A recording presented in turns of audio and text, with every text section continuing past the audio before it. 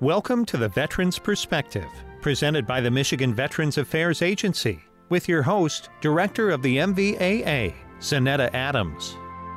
Welcome back to the Veterans Perspective. We are still celebrating Women's History Month and talking about women's health as well today. Joining us today to talk about that is Amber Fogarty, Director, Manager, Talent Pipeline Programs, person at the Consumers Energy. Lourdes Tiglau, Director of Women's Health at the Center for Women Veterans, and Ina Golden, Navy veteran retired. We have a great show for you today. I think you will get some historical background, as well as hear more about some of the opportunities and the great women that are serving the state. As always, you can find out more information about women veterans at our website, michigan.gov/MVAA. You can find out about our Women Veterans Conference that's coming in June at that same website. And we hope that you will take an opportunity and maybe come out and join us. So we'll be right back on the Veterans Perspective.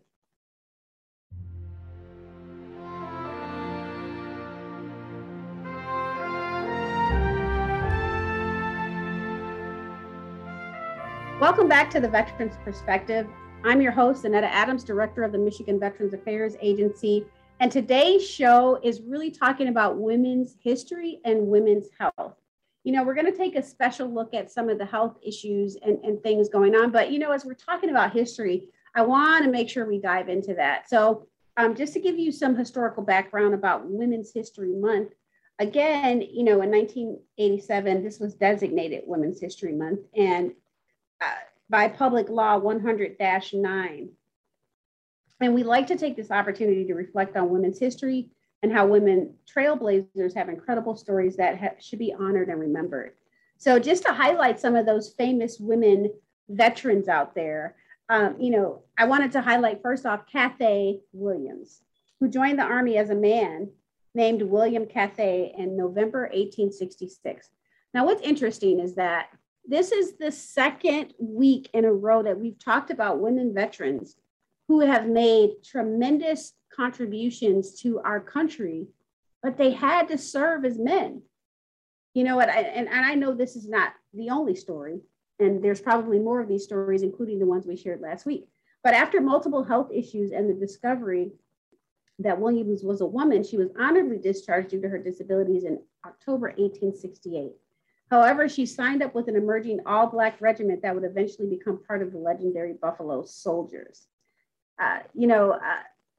It's already hard serving in the military as a woman and then as a woman of color as well. And then she had to serve as a man. So the things that we do to make sure we get the job done. But you know what? We've been doing it for years and we will continue to serve alongside our brothers in arms. And we just want to make sure that these women are recognized and those who are continuing to serve are recognized as well. And so that brings us to Dr. Mary Walker, who applied in 1861 to become a surgeon with the Union Army, but was rejected. She remained as a volunteer until 2 years later. She finally received an appointment to serve as an assistant surgeon in the Army. She lobbied for women's causes, and for her service during the war, she was awarded the Medal of Honor in 1865. Little known fact, though, it was taken away. So we, you know, as you look at to see who the Medal of Honor holders are, it was stripped away from her. And then it was, I believe, reinstated sort of back in the 70s, I believe. And I know that we have women who've made tremendous contributions out there who have not been recognized with this really coveted medal. And so we have to work harder to make sure that we are recognizing that women serve in these tremendous roles and that they do amazing things and putting them forth for awards like this. And finally, I want to bring your attention to Clara Raven, first woman commissioned as an American military colonel in World War II Army Medical Corps. She was a deputy chief medical examiner of Wayne County and 20 years of research on sudden infant death syndrome. These are women who've made a difference. This was a woman who made a difference in Michigan, and she served our country valiantly. There are women right now that are living history, that are out there making a difference. They're not identifying as veterans, but there are many out there that are veterans. So I always ask this question: if you have served in the military and you were discharged and you did that one day in service here in Michigan, you are considered a veteran. So I challenge you to talk to the women around you, to ask for their stories. And I also challenge you to share your stories, women veterans, women who serve.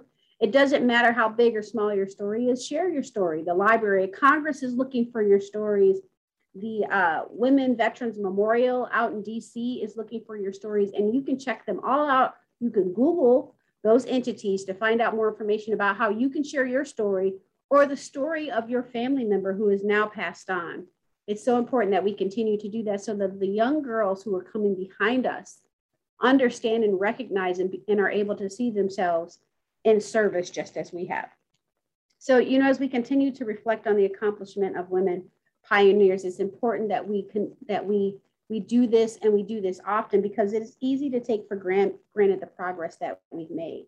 By telling these stories, we can see the progress we've made while we continue to improve upon their legacy to make all lives better. Additionally, this week we're talking about women's health, and I encourage you and implore you that if you are not connected to healthcare and you have served in the military and you're not sure what your benefits are, then you need to contact us at 1-800-MISHVET. That's 1-800-642-4838. They can help you with things like fertility treatments in some areas. They can help you with hormone treatment. They can help you with hearing aids, annual checkups with mammograms and all of those different things. And so you're missing out on those opportunities. And if you're a woman veteran who knows you qualify for the healthcare system, but you utilized the healthcare system years ago and something happened and you're not there anymore, the VA is changing. It has changed, and it's continuing to be open to serving veterans. So don't not go just because of what happened in the past. So I encourage you to continue to fight for your benefits, to utilize your benefits, and to use your voice to tell your story. We're looking forward to a great show today. We're going to be joined by Lourdes Tiglau. We're going to be joined by Ina Golden. We're going to be joined by Amber Fogarty today. It's a show that you don't want to miss, full of history, information, and good stories. So stick around. We'll be right back on The Veterans Perspective.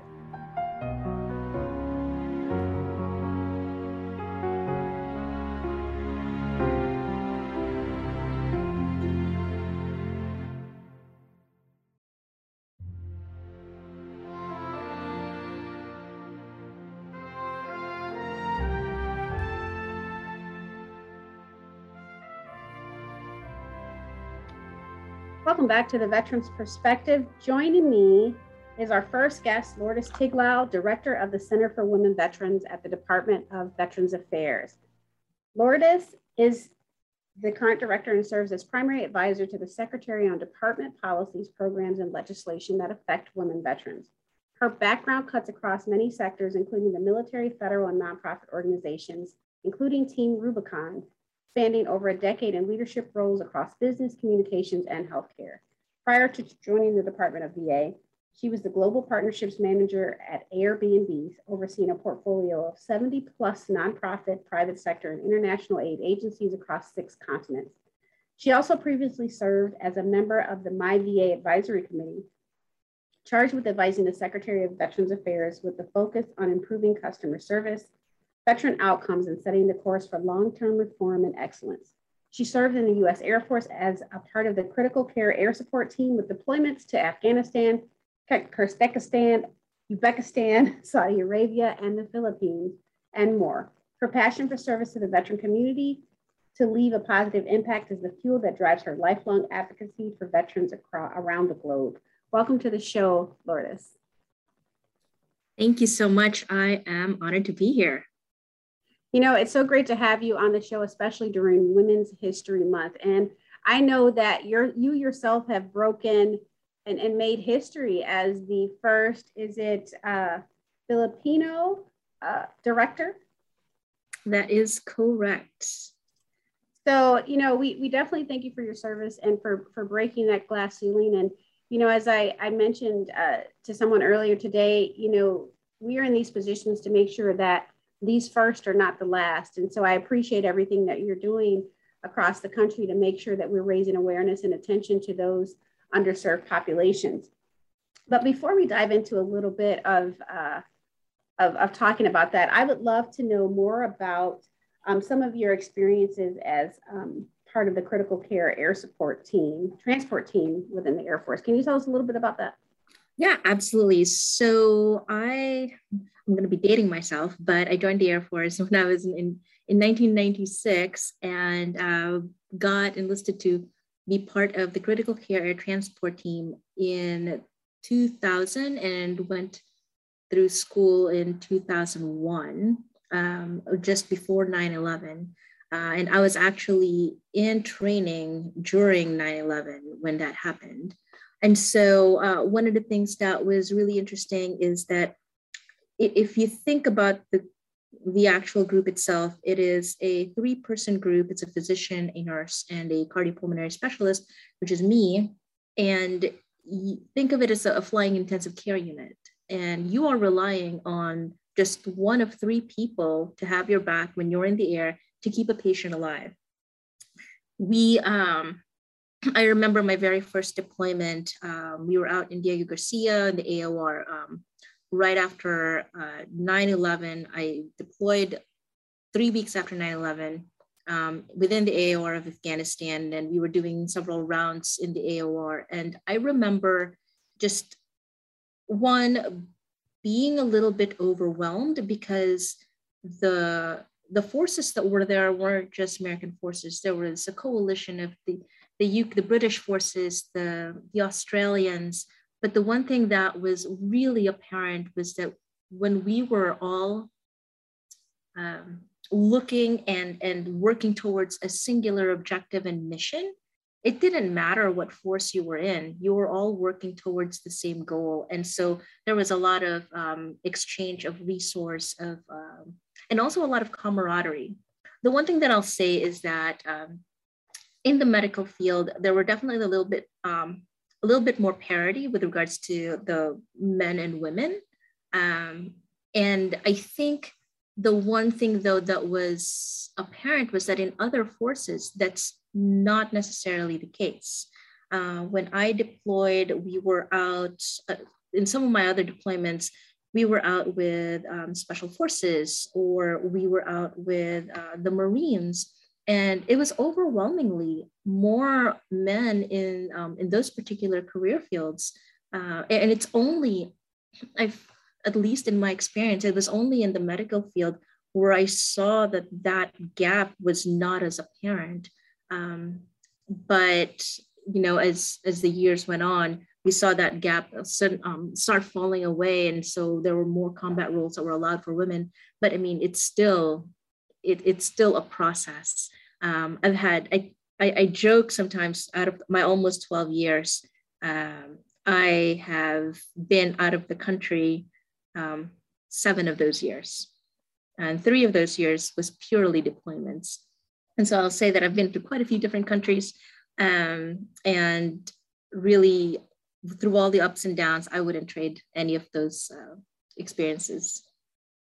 Well, and I would say, as I hear your story, I think about the many times a woman goes to, a low, an organization or a big box store, and they park in a veterans only parking spot and get harassed about that. And I think about the fact that you were in this combat role where you were flying and taking care of combat injured veterans. And for anyone to say that your service is not service, or any of the other women that served, it's like, it's eye-opening. So I appreciate you sharing that story. And I think it gives a little bit more context to the role that you play in the federal VA at large in elevating the stories of women.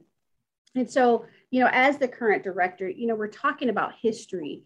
And can you tell us a little bit about, why the need for a Center for Women Veterans, and where did this come from? Yeah, absolutely.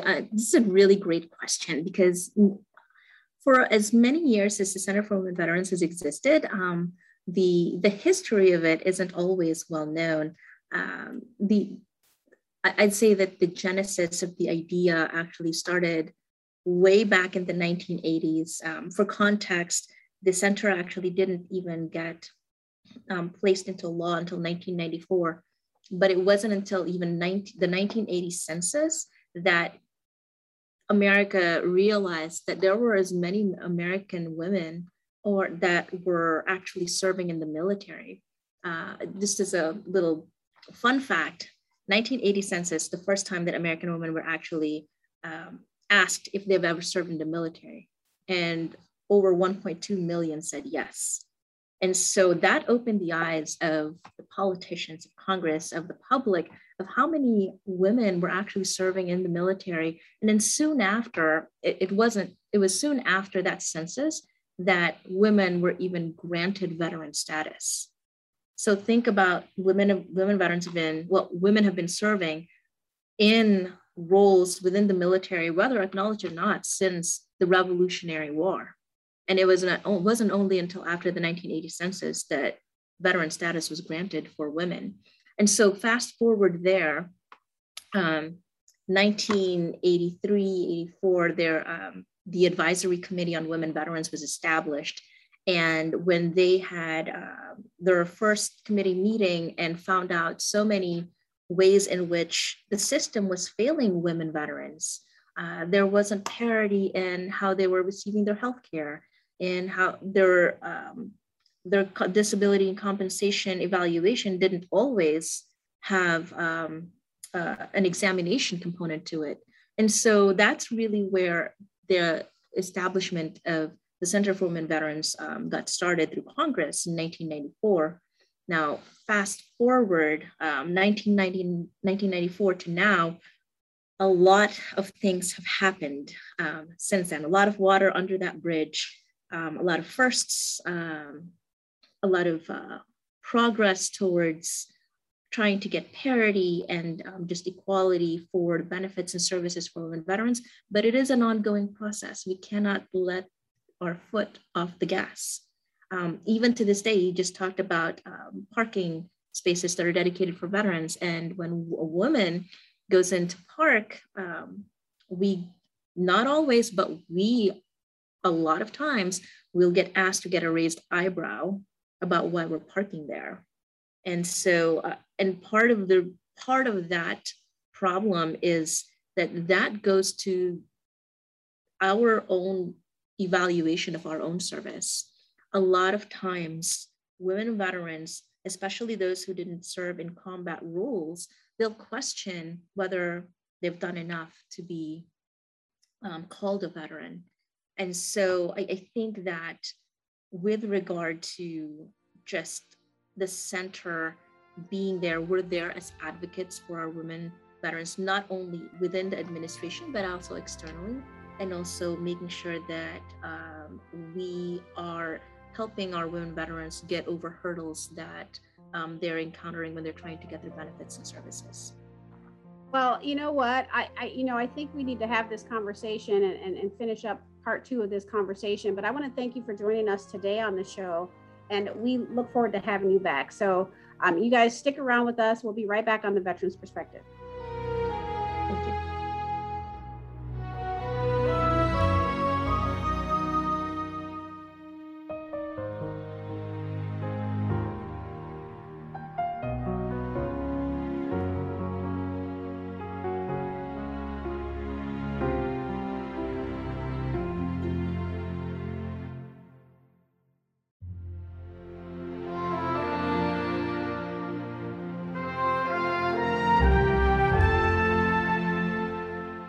Welcome back to the Veterans Perspective.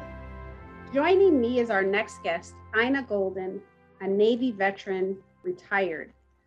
Ina has been a registered nurse for 40 years. She is a Vietnam-era Navy veteran where she served as a hospital corpsman, helping deliver babies and care for women and children.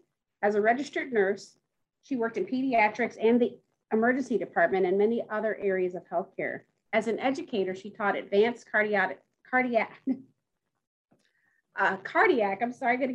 life support to critical care nurses, paramedics, and physicians. Ina has also been a certified American Heart Association CPR instructor for many years. She's participated in several research projects and is published in professional journals.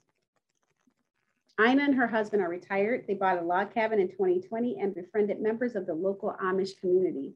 She now assists the Amish midwife with home births and laboring mothers in the baby house at the Midwife's Farm in Sears, Michigan. Welcome to the show, Ina.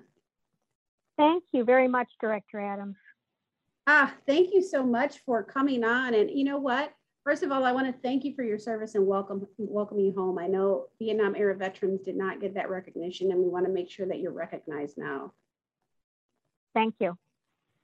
So, I mean, serving, in Vietnam, that had to be, that had to be interesting. But before we really get into talking about that, what made you choose joining the Navy? Well, a couple of different things did. I had a couple of relatives that had been in the military, and I knew about them when I was very young.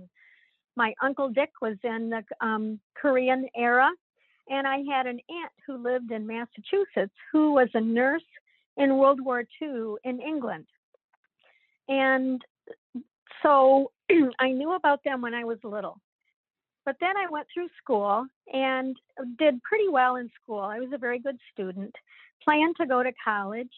But then my dad died when I was 16, and our family was very poor.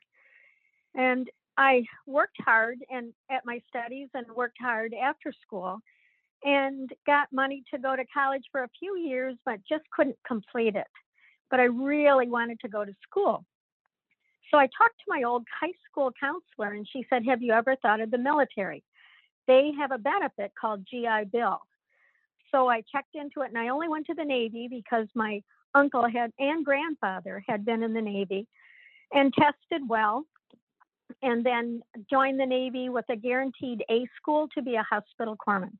That is, impressive. I mean, and I think a lot of people, at some point, they joined for school, but, you stayed for, how many years were you in? I was in 2.5 years. I was not retired Navy. Okay. And did you go overseas at all? I did. I was stationed in Sardinia, or La Maddalena, Sardinia, Italy, for a year. It's an isolated island off the coast of an isolated island. And I took care of women and children whose husbands were on a submarine tender. And that tender was on another island. And it serviced fast attack nuclear submarines that were in the Mediterranean that year. Wow, what an interesting job.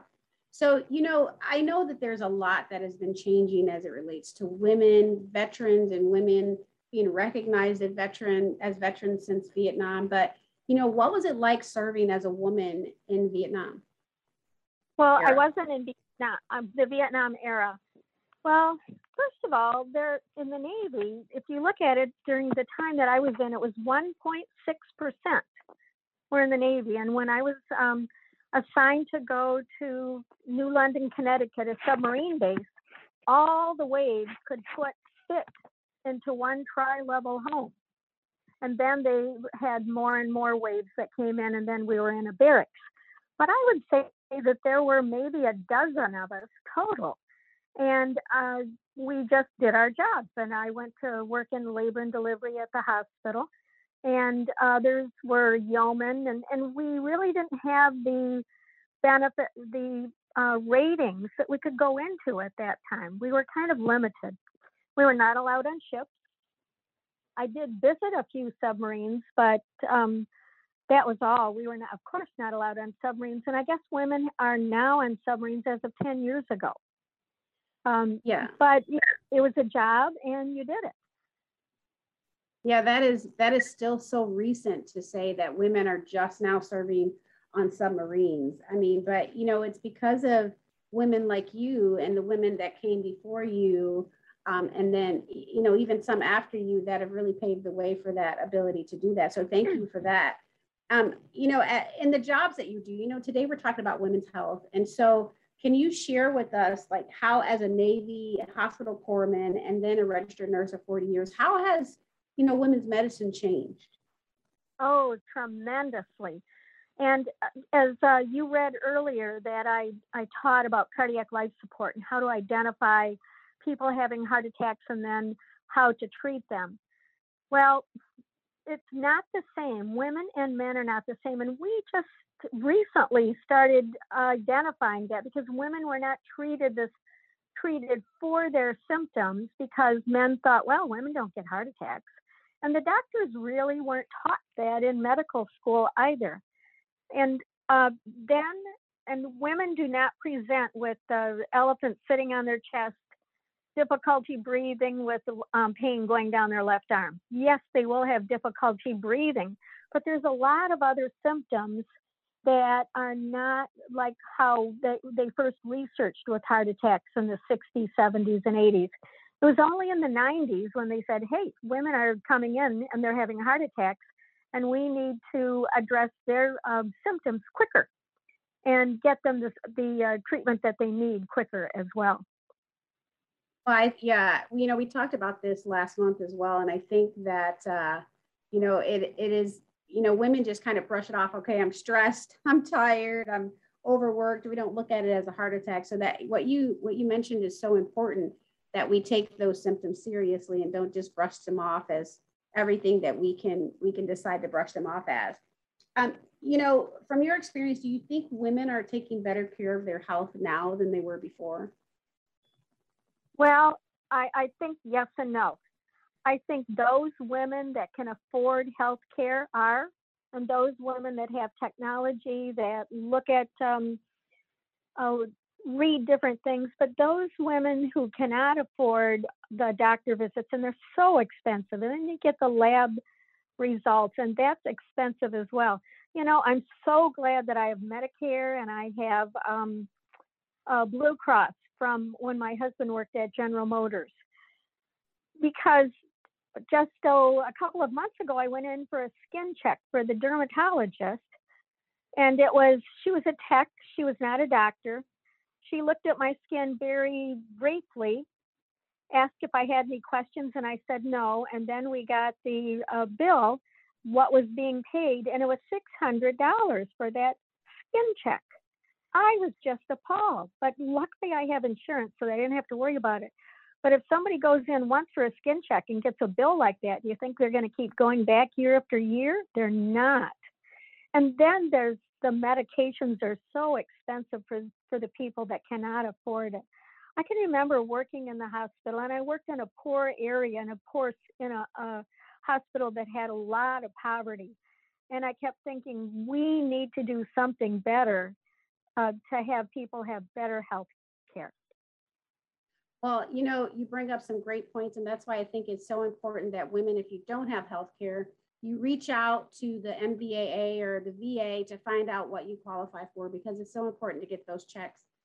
Ina, I want to thank you so much for your service. I want to thank you for your sacrifice and your continued service, as a veteran in the community. And thank you for joining our show today. Thank you, Director Adams. We will be right back on the Veterans Perspective, and we'll be joined by our next guest, Amber Fogarty. Stick around, you don't want to miss it.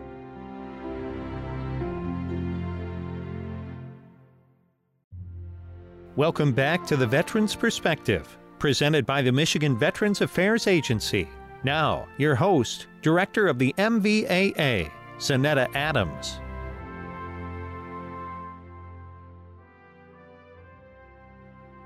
Welcome back to the Veterans Perspective. My final guest for the day is Amber Fogarty, and she is the Manager of Talent Pipeline Programs for Consumer Energy and U.S. Army, and she's a U.S. Army veteran. She served in the early 90s on active duty, and her primary duty station was Fort Campbell, Kentucky. After leaving the military, Amber received her bachelor's degree in English and Communications from Aquinas College and her master's in School and Agency Counseling from Central Michigan University. She taught middle school English and served as a guidance counselor in Portland, Michigan for 14 years prior to transitioning into the energy sector. In addition to her full-time role as a Talent Pipeline Programs Manager for Consumers, she has played a big part in the company's veterans organization. As a former chairperson of that group, she has registered many job roles under the Department of Labor's apprenticeship umbrella, allowing veterans to utilize their GI Bill funds, aided in expanding the leave policy and pay differential for deployed veteran employees, organized numerous volunteer and fundraising events, and connected many of her coworkers with helpful veteran resources. Amber serves on the Michigan Women Veterans Coalition, is a member of Team Rubicon, and a former Red Cross volunteer. In her free time, she enjoys being active outdoors, kayaking, paddleboarding, traveling, and fitness. Welcome to the show, Amber. Thank you. It's a pleasure to be here. That is quite an impressive resume, especially as we're talking about Women's History Month and honoring women during this month. I think it's so important that we have these conversations. And so I would love to know, I know I have my reasons for why I enlisted in the military and in the Army, but what were your reasons? I think, Director, my number one reason, selfishly, was college money. That was initially my first motivation. I was kind of lost at that point in my life. What was I going to do? I actually was enrolled in Central Michigan University to become a teacher. And my parents were not in a position to help me pay for college. And so I feel like college money was a driving force. But once I started getting my toes wet, I loved it way more than I thought I would. And it really helped me grow up and find myself. So did you join while you were in college, or did you go to college after? No, I joined right out of high school, and I went to college upon my return. Okay, so did you utilize your GI Bill benefits, right? And so how was that experience, and what barriers do you think were in place at the time when you decided to use that? I did use every penny of my GI Bill dollars, actually, and it really almost paid for my entire bachelor's degree. I didn't have any barriers. I know a lot has changed since the 90s and improvements have been made, but I really didn't have any barriers other than just awaiting the reimbursement. But no barriers there. It was a godsend. That's great. And I heard you say that you wanted to be a teacher. So obviously you're doing something different. Maybe you're doing some training in your job, but what redirected your path, I would say? Oh my gosh, there's so many factors that play a role in that. And I think primarily, I really was just kind of burning out in public education. I got to a point where I didn't love going to work every day. I loved the students. I enjoyed working with them. I coached volleyball, I coached track. I missed the students, but there were so many other factors that just caused me to not enjoy it every day. Politics, parents, just so many things. I was being pulled in numerous directions, and I wanted to love going to work every day again. I definitely understand that. And so you've gone from being this teacher, and now you're working as a talent pipeline programs manager for consumer energy. How has this position enabled you to help veterans to transition? Yeah, the beauty of it is I still get to work with students. I just get to work with students who really want to be there, who know kind of where their career paths are leading them. They're a little more motivated, a little more driven to succeed. And, the veterans piece of it has been a major bonus. I didn't expect this coming into Consumers Energy. I took a big leap of faith to leave public education and give my summers, I had my summers off. And but it's just been an amazing transition. And the veteran piece, it just magically kind of fell into place. I started talking with former colleagues, and did you know we had this veterans group, and got involved. And before I knew it, I was the secretary of that organization. And then, oh my gosh, a chair position opened up. And it's really been through that employee resource group that doors have opened. And then the Michigan Women's Veterans Coalition opportunity came forward, and now Veterans in Energy organization at a national level. So there's just a number of things that the doors have kind of opened for me as a veteran. That's amazing. And we love to hear these success stories, but we know that there's not always success stories. And, working in the position that you're in, do you see it difficult to engage or to attract women veterans? And what can we do?